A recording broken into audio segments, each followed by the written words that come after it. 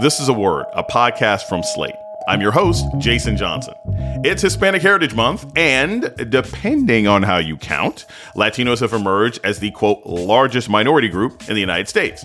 But pop culture and the media often overlook the diversity among Latinos themselves, including a significant population that defines itself as Black. Afro-Latinos start opening up their mouths and getting a little bit more public space to be able to have an authentic interaction about what their experiences have been. The Afro-Latino experience coming up on A Word with me, Jason Johnson. Stay with us. Welcome to A Word, a podcast from Slate about race and politics and everything else. I'm your host, Jason Johnson. The recent census revealed that a growing number of Americans who identify as Latino also identify as Black. But historically, many American Latinos have shunned any connection with their African heritage, even when that choice divides communities and families. Someone who's fighting for recognition of the Afro-Latino experience is Tanya Hernandez. She's a law professor at Fordham University and also the author of the forthcoming book, Racial Innocence: Unmasking Latino Anti-Black Bias, from Beacon Press. And Professor Tanya Hernandez joins us now. Welcome to A Word. Thank you. It's lovely to be here. Look, let's talk about terms. And this is something I think a lot of people don't understand. Latin or Latino or Hispanic, what are your thoughts on what terms should be used and why when describing people who, I guess, at their core draw their heritage from a Spanish-speaking country? Certainly. I think that's obviously very personal to individuals. Hispanic is a term that the U.S. government formulated in order to gather data about the presence of people immigrating from Latin American and Caribbean Spanish-speaking areas. Latino is a term that is meant to more readily embrace the ways in which we are not just from Spain, that we are from multiple ancestries, indigenous and African as well. Newer generations now have wanted to disrupt the gender binary and add the suffix X or E. I prefer to use a Spanish language usage of a or an o, but I have no problem with what other people's personal preferences are. I think what's problematic is when we are being policed by others about what terms we use for ourselves. More often than not, it's an Anglo white person who's telling me to use an X to describe myself. So I find that highly problematic. Here's something else, Professor Hernandez, that I think a lot of people who, I guess, didn't grow up around a lot of Latino Americans or Latin Americans or Hispanic Americans, they don't necessarily understand these notions of being a Black or a white Latino, right? I remember, 7 or 8 years ago pointing out that George Zimmerman was actually a white Latino. And a lot of people didn't want to talk about that and the role that played and how he looked at Trayvon Martin. Can you tell us a little bit about how this idea of white versus Black, how has that evolved over the last 15 or 20 years? Well, I think the very first thing to keep in mind is that Latinos are descendants of African slaves. And in point of fact, the African slave trade was much more of a presence in Latin America and the Caribbean than it was in the United States. So just to throw out some numbers very quickly, over 65% of the approximately 10.7 million enslaved Africans were brought to Latin America and the Caribbean. And in contrast, only 6% were brought to what we call the United States today.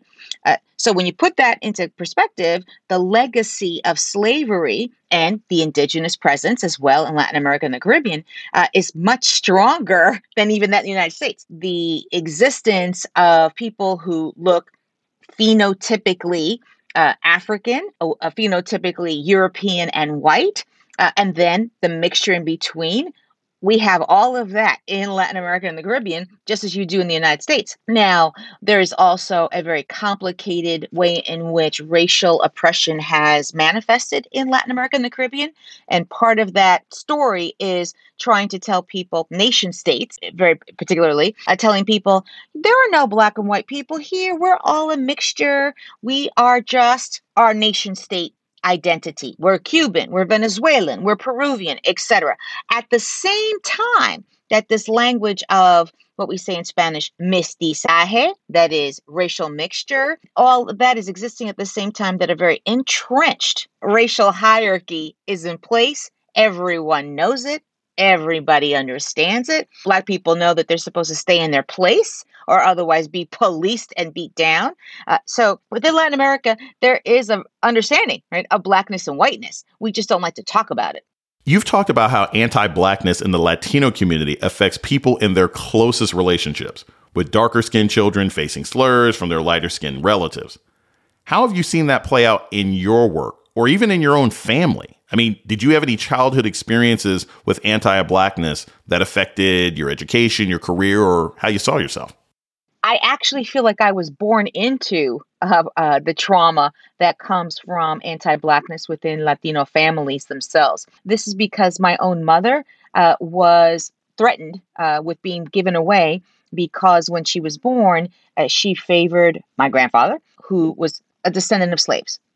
And so the family was unhappy with how dark she looked to them, and they wanted her to be adopted out. And they were looking for a African American family to give her away to. And why do I know about this? Like, so many decades later, because it was a constant presence within her family. The idea of you're acting out, we should give you away now. We didn't do it before, but maybe now comes the moment. It was always a reference to being unwanted because of her Blackness. And, this left a real wound for her. It was something that she shared with me because it was so painful to her. And so I sort of enter into the world already knowing some of these problems with anti-Blackness within the Latino community. And I've continued to see it time and time again. All the Latino memoirs about feelings of rejection from family members, or when people are trying to form intimate relationships with other partners and the partner's family rejects them because of their dark skin. This is unfortunately a very deep and problematic aspect of the Latino race dynamic. We're going to take a short break. When we come back, more on Afro-Latino identity. This is A Word with Jason Johnson. Stay tuned. This is Jason Johnson, host of A Word, Slate's podcast about race and politics and everything else. I want to take a moment to welcome our new listeners. If you've discovered A Word and like what you hear, please subscribe, rate, and review wherever you listen to podcasts. And let us know what you think by writing us at aword@slate.com. Thank you. Wyndham Hotels & Resorts makes travel possible for all. Whether it's the long haulers looking for a great cup of coffee, a roomier rest for the on-a-whim road trippers, or a place to make summer memories with the whole family.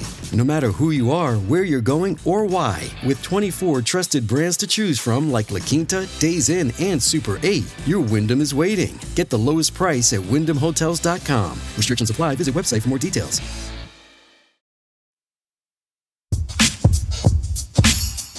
You're listening to A Word with Jason Johnson. Today, we're talking about Afro-Latino identity with Professor Tania Hernandez.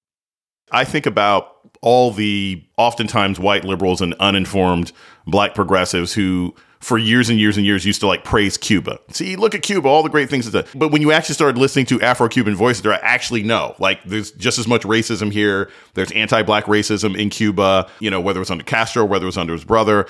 And so if you could just talk a little bit about the specific anti-blackness that occurs in the Latino community and how does that manifest itself sometimes within politics? I mean, is it easier to run as a light-skinned or a white Latino than it is, to run as a black Latino? How does that sort of play out in day-to-day life for Latin Americans? Well, within Latin America and the Caribbean itself, there is a pigmentocracy, that is to say, a skin shade hierarchy, so that the lighter you are, the greater you're able to ascend on the socioeconomic status calendar, or I should say, ladder. And so the ability to get jobs, people look at your photograph on your resume in many Latin American countries, or job advertisements for the longest time used to include this phrase, de buena apariencia, what that means, of good appearance, which everyone understands is the proxy for saying, white or light. If you're dark, you do not need to apply.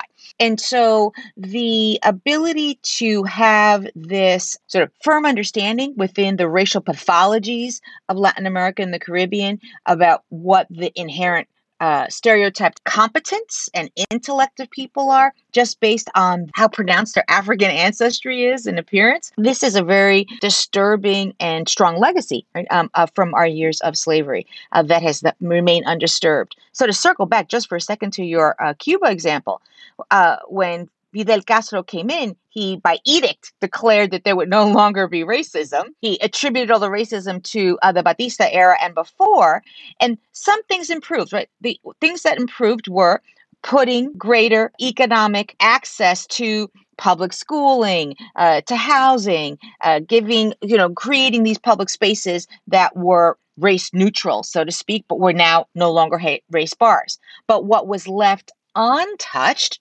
were all the ways in which people still had very strong ideas about who was smart and who was capable based on race. And that was not challenged because now talking about race was taboo. The idea was we got rid of racism, so shut up and don't talk about it anymore. You bring up race, you're the racist. That kind of silencing, that censoring has enabled racism to sustain itself and then be brought over into the United States by Latinos here in the U.S. In the broader Black community, right, broader African-American community, there is usually a hesitancy about describing yourself as multicultural, right? We all remember Tiger Woods saying, I'm Kabul and Asian, and people from the South always claiming that they have some sort of heritage to, the Native Americans. Look, sometimes these things are true. Sometimes they're being used as a way to distance oneself from being a Black American, right? Because of all the pathology and violence and discrimination placed upon us.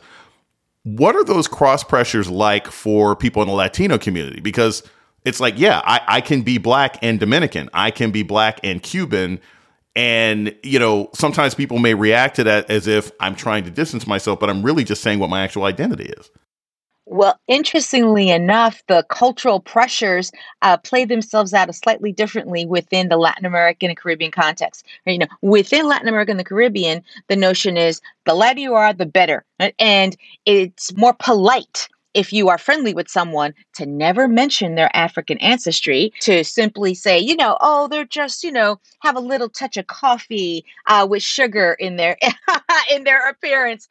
Now, if they're not friends, if they're strangers, you can talk trash about them with all the same virulent, denigrating terms that you hear in the U.S., but translate them into Spanish, and then we got some extra spice. And so the cultural pressure is not to reference any of your African ancestry or even indigenous ancestry, that by doing so, you are being divisive. Right?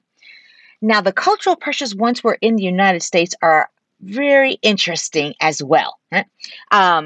This census, the 2020 census, right? It is being taken at the very same time of the aftermath of George Floyd, his death, all the protests, and Afro-Latinos raising up their voice to say Black Lives Matter in Spanish as well. Right? Meaning we have skin in the game. This is about us as well. And Latinos who are light skinned, right, or as others say, white appearing, but not necessarily self-identifying as white, they resist that implication that they are part of the problem. And what you have is a result that the 2020 census has this huge landslide of Latinos who previously had checked white on the 2010 census and the 2000 census into some other race category and mixed race categories. Meaning before they were perfectly happy checking white. Afro-Latinos start opening up their mouths and getting a little bit more public space to be able to have an authentic interaction about what their experiences have been and what they currently are as racialized Latinos. And all of a sudden, these white Latinos are wanting to say, "Oh, I'm not white. I'm a mixture. I'm all these other things." And so the pronouncement of a personal racial identity is very complicated. At the same time, that it's not so complicated. What I mean by that is that it is very much enmeshed, right, in trying to deny any kind of accountability for our continued racialized stereotypes, by the way in which Latinos are racist against one another. So, in my own research, what I have seen are cases after case in which a Latino landlord is the one shutting the door in the face of a dark-skinned Latino, where a Latino supervisor is the one that is racially harassing an Afro-Latino. I can go on and on, right? Every sphere where anti-discrimination law steps in, there are cases of Latinos who are the agents, right, of anti-Black bias against other Latinos. Politically, there has been, again, I think a rather naive belief that, hey, there's this growing demographic majority that's going to end up helping Democrats.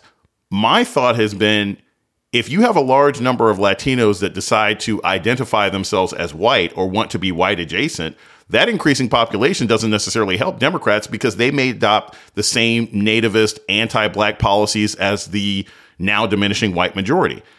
Do you think that's what we're going to see happening? I mean, to me, what I see happening with the Latino community is what we saw 80 years ago with the Irish and the Italians suddenly saying, now I'm white, now I hate everybody else. What are your thoughts? Well, I mean, the sociologist Eduardo Bonilla Silva, he's famous for, all the research about racism without racists, but he's also very well known within academic circles for this idea that we are moving towards the idea of honorary whites, right? That is to say, Latinos may not be fully accepted as whites, but with... They ain't black. They ain't black, or at least there are those who can pass, or at least... Right. Pass-ish. So those will be able to carve out a little bit more space. Many of us believe. I'm with Eduardo Bonilla Silva in believing that the way in which our patterns of allocating a little more space to white identity in order to maintain white supremacy. This is an old game that has been played for a very long time in the United States. And I think now Latinos are being sort of positioned to be able to do that.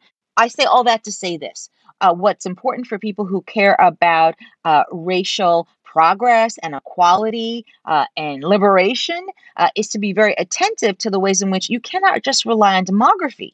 You cannot get away from the hard work of actually engaging people about their racial ideologies. I mean, you have to talk to Latino people about these issues as opposed to presuming that because we call them people of color, that in of itself is going to put the votes in the right place towards racial liberation.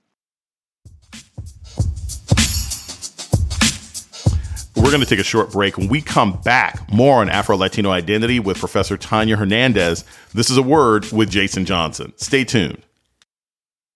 Our bodies come in different shapes and sizes, so doesn't it make sense that our weight loss plans should too? That's the beauty of Noom. They build a personal plan that factors in dietary restrictions, medical issues, and other personal needs so your plan works for you. Noom doesn't restrict or shame when you want to treat yourself. Their flexible program focuses on progress instead of perfection. You don't have to give up carbs or anything. And with their daily lessons, you can learn something new about your food choices every day. After just a few days of using the app, I learned how to recognize cues for overeating and how to choose the right foods to feel full. Stay focused on what's important to you with Noom's psychology and biology-based approach. Sign up for your trial today at Noom.com. That's Noom.com. And check out Noom's first ever cookbook, The Noom Kitchen, for 100 healthy and delicious recipes to promote better living. Available to buy now wherever books are sold.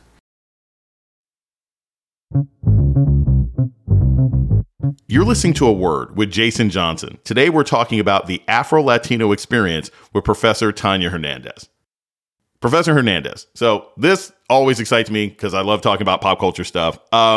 So you had this big thing over the summer with Lin-Manuel Miranda Makes the Heights, and lots of people were excited about it. And then the movie comes out, and then there were complaints that it eliminated or erased, Afro-Latino people, and that it wasn't really reflective of the community. Where are we in Hollywood, in your opinion, about presentations of Afro-Latinos? I mean, the fact of the matter is, there aren't that many Latinos, Latinx people who are in TV shows and movies anyway.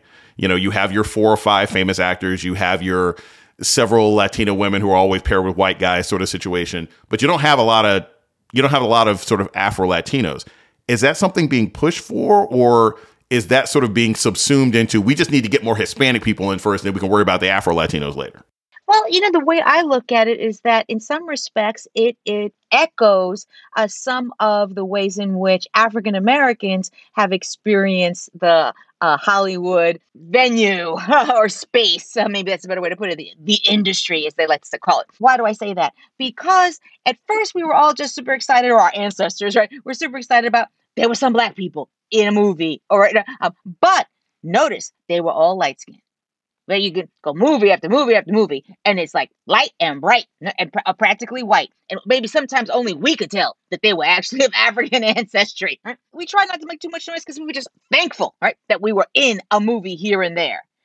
As time has gone by, right, civil rights movements, etc., and more of an attention to colorism. That is to say, we may all be of African ancestry, but some of us, let's get real, have light skin privilege. Right? And there's a greater acceptance of us who, have got the fine features and the hair that lays down or what have you. And so the very same battles in some respects that our dark-skinned brothers and sisters have had to launch in order to be included within the inclusion of Hollywood is what we're seeing now with Afro-Latinos and Afro-Latinas within Hollywood as well. There's even smaller space for actors and actresses of Latino ancestry. And so, it is a uncomfortable space, I think, to talk about this. And I think that's why a lot of the actors and actresses, you may have noticed if you were following this, really didn't speak out. It's the audience that spoke out, but not the actors and actresses.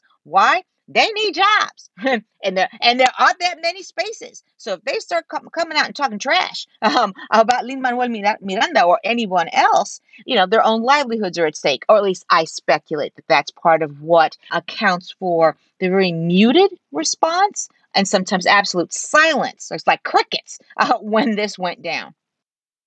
If you were to jump ahead, say 15 years from now, where do you think this conversation about Afro-Latino identity will be? Do you think that it'll be regional, that if you're Afro-Latino, that'll be something that matters if you're coming out of Philly and New York, but the Southwest is just going to be dominated by sort of white presenting Latinos? Where do you see the sort of demographic change taking us politically over the next 15 years? Well, what's very interesting to me is to observe the way in which within the last 10, 15, 20 years, we have seen more members of the Latino caucus also asked to be part of the Black caucus because they're Afro-Latino or Afro-Latina, and also at state levels as well. Right? And so at the very same time that we have sort of this white identified Republican sort of space within the Latino caucus, you also have a more blue state, if you will, Democratic presence of Afro-Latinos bridging both spaces. So, that gives me a little more sense of like hope, right? That there will be a more tempered discourse because of the presence of people who are Latino, but also are of African descent. The other thing that gives me some sense of hope is actually the social media, right? The podcasts of the world, right? Meaning there is much greater access now for getting out the information. You no longer have to just be living in coastal states to know things about a fuller array and diversity of people and of cultures. And with that, the Afro-Latino presence it's young and it's very active on Twitter and all other social media platforms. And so that's my hope that, or at least signs of encouragement maybe, that it doesn't have to stay the same, that our young people are much more attuned and also concerned and animated about social change and becoming racially literate themselves. That's what I often hear from young people in the audience, that they didn't know about this, that they're glad to know about it, that they wish they'd known, but now that they know, they can't unknow it, and they want to do more. Professor Tania Hernandez is the author of Multiracials and Civil Rights, Mixed Race Stories of Discrimination. Thank you so much for joining us today on A Word. It is my pleasure. And that's A Word for this week. The show's email is aword@slate.com. This episode was produced by Ayana Angel and Jasmine Ellis. Asha Saluja is the managing producer of podcasts at Slate. Gabriel Roth is Slate's editorial director for audio. Alicia Montgomery is the executive producer of podcasts at Slate. June Thomas is senior managing producer of the Slate Podcast Network. Our theme music was produced by Don Will. I'm Jason Johnson. Tune in next week for A Word. This is the story of the one. As head of maintenance at a concert hall, he knows the show must always go on. That's why he works behind the scenes, ensuring every light is working, the HVAC is humming, and his facility shines. With Grainger's supplies and solutions for every challenge he faces, plus 24/7 customer support, his venue never misses a beat. Call quickgrainger.com or just stop by. Grainger, for the ones who get it done.